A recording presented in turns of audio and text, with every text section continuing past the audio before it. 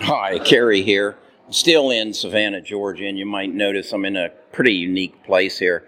This is the lobby, the reception lobby of the JW Marriott Hotel down by the river. It's actually a conversion of the power plant here, and as you can see, it's very unique. It looks like a stainless steel dinosaur in front of me, and then throughout here, there's all kinds of displays of very old crystals. It's very unique.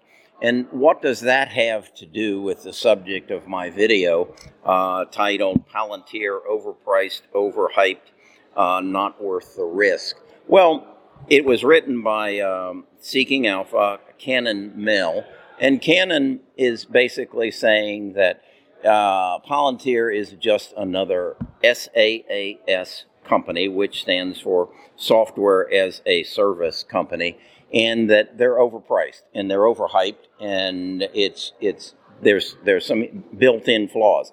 I'm sorry, Cannon, but I don't agree with your analogy.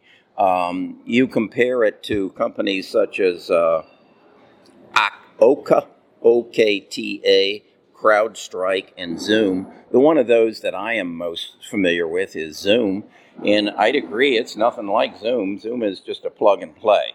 So I want to dig into this a little deeper and see if the video that I did back on May 27th is right, or if Cannon's right. The video I said on May 27th is I want more. So let's dig into it a bit deeper and enjoy the atmosphere here at the JW Marriott.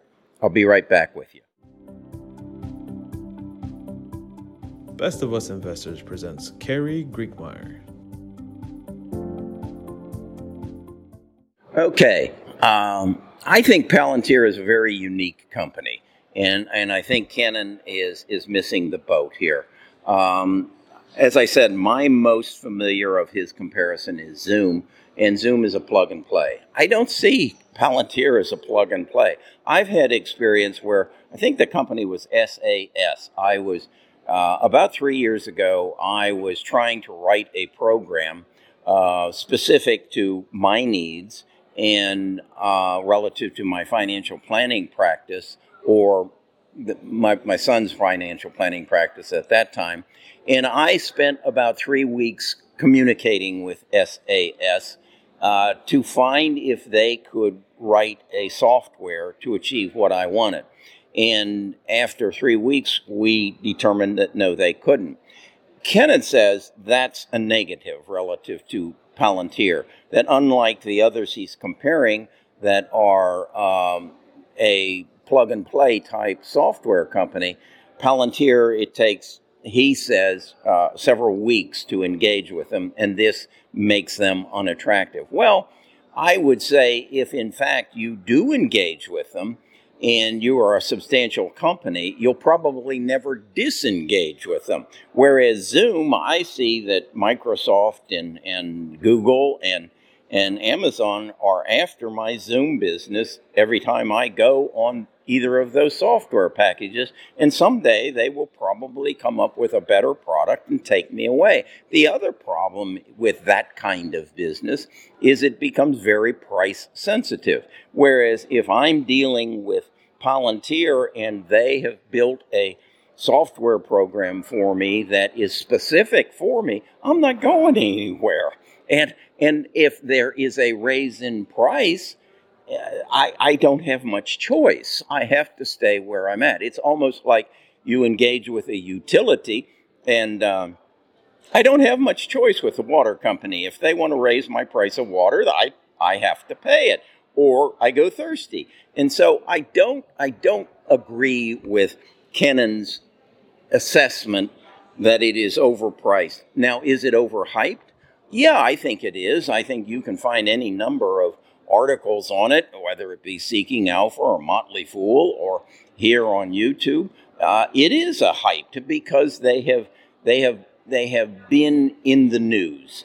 They were attributed with helping us find Osama bin Laden. They've been credited with saving some of the airlines from being hacked. They've been in the news. So are they overhyped? Possibly. Are they overpriced? I don't think so. He also alludes to the fact that a lot of the employees are compensated in shares. And that is a negative because he says as a result, your shares get diluted. Well, I want to look at it at a different way. If I was an employee of Palantir and I was making a good wage and they offered to pay me in US dollars or Palantir stock, well, I know the US dollar is devaluating and because we keep printing more of it, whereas there are only so many shares of Palantir, even if they pay me with shares, and it's, I believe, an appreciating asset. So why wouldn't I take part of my compensation in shares? And I, as an investor, am aware of that, and I'm good with it. Personally, I'm good with it. If on the other hand, the employee said, no, please, pay me in cash. I don't want any Palantir shares, I'd be concerned. I'd say, if they know more about it than I do, so maybe I don't want to own that stock. So I don't follow your logic there. The other thing I think to recognize is Warren Buffett often talks about buy companies that build a moat around themselves. Well, I think that is what Palantir is. I suspect that if you engage with them, they build you a product that is specific to your needs and then help you service that product or use that product and pay you or charge you a maintenance fee. And that's why their margins are substantially higher than other SaaS companies. So these are all pluses for me. Now, is it going to take a while? Are they profitable? Yes, it's going to take a while, and no, they are not necessarily profitable at this time. But then neither was Google, neither was Facebook, neither was Amazon. When you change the world, when you provide a service that requires an infrastructure, you're going to have to build it up. You're going to have to take any profits that you do make and reinvest it in your product to keep that moat built. To just have a moat and not maintain it and expand it is foolish. So I don't buy this. I don't buy his analogy. So what are the risks in here? I don't see a risk that somebody is going to duplicate them. I don't see Amazon stepping into this space or Google. I don't think this is what they do. The risk, I guess, is that if they drop their guard and they get hacked, and if the news comes out that Palantir built this system for this government, for this airlines, for this power company, we're in a power company, what used to be the power station of Savannah, that's a risk. That bad press would be a risk that I would think would cause some concern. So what am I going to do? I don't believe they're overpriced, overhyped, or not worth the risk. I think they're worth every bit of the risk. I currently have 375 shares. I had said back on May 27th I was going to try to buy it if it dipped below 20 a share. It has not, and so I have not added to my holdings. I would basically say the next step is for me to double my holdings. It's still only going to be less than $20,000 of my portfolio, so it's not going to be a large part. But I'm looking for companies that are going to change the world I live in. And as a result of that, I'm very heavy into biotech. I'm very interested in genome sequencing because I think that is going to be a major change.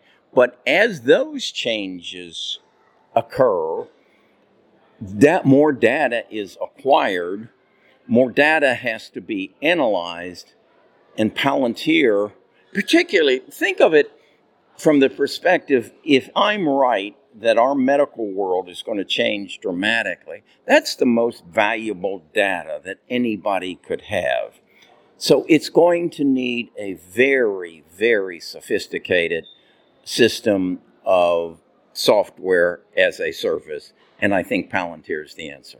So, as I said, I don't think it's overpriced. I don't think it's risky, or I don't think it's overvalued. I'm buying more. Okay, that's my take. Again, I'm Kerry Grinkmeyer, the host of Best of Us Investors.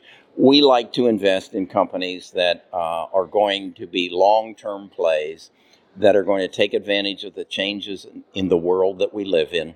And if you want to become a part of our tribe, just go to Best of Us Investors down here and give me your name and your email address, and I'll send you a link to our Discord and check it out. And if it's right for you, join us.